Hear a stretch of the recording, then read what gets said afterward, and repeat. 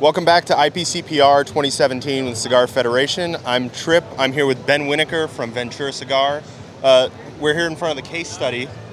Ben, can you tell us a little bit about the case study? It's kind of unique. Yeah, this is a really unique project, and this is something that our CMO, Jason Kerrigan, actually spearheaded last year before IPCPR as the FDA deeming regulations were coming down. Sure.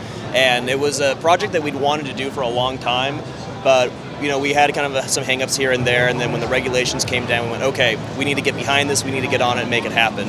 So we called up some of our friends in the industry who we've been working with for a long time, Plasencia Cigars, Rocky Patel, Drew Estate, Davidoff, La Aurora, and we went, hey, we're looking for some cigars that are maybe limited edition that you already sold the amount you said you were going to, maybe some overstock, something that you blended but you never released, that's just been sitting and aging. We want to buy all of that. And they perked up and they went, yeah, absolutely, we're totally in for that. So we bought all the blends. We have a total of 26 of the case study blends that are out there that are going to be available over the next several years. This year we're launching 1 through 5. And, I'll kind of like go through each one if that's good with you guys. Yeah, perfect. All right, let's go through the blends. Cool. So first blend that we have here is coming out of the Occidental factory, Davidoff. And this features this is an Ecuadorian Habano wrapper, Semilla 192 binder, and then multi-country blend. Nice medium-bodied smoke, great any time of the day, and it's been doing really well for us so far that came out.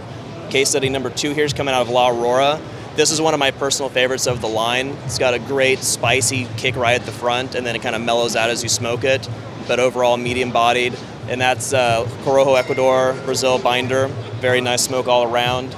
Case study 3, once again, we're going over to Davidoff here. Sorry, that's down here. And another medium full. This is the first Salamone that's being offered in the case study. Nice smoke, and the price points on all these, by the way, very affordable. You're going to pay probably double the price for the original front marks on these to what we're selling them for. So people are going to get a chance to explore some really exciting smokes. And that brings us into the limited editions. And you'll notice that some of these have the white band, some have the black. These white bands here, these are our master editions. Those are going to be available perpetually throughout, the years, as long as the cigar industry's going and we're in business, basically. Limited editions, on the other hand, these are one and done. So once these are out of stock, they're gone forever. They're not coming back. CS4 and CS5 out of Davidoff and Plasencia, respectively, limited to 12,000 cigars each. And so get them while you can. And they're going to be available at select retailers nationwide, key tobacconists, TAA members. Great. So the white labels, that means they were out of production or kind of shelved, but they're in active production now? Correct, yeah. So these are all cigars that they're still utilizing the tobacco for maybe other blends, but it's stuff that's still being grown, that's still widely available, that they can get their hands on. Whereas, the limited editions, maybe it was a special crop of tobacco that they only got for 1 year, so they're not able to reproduce it.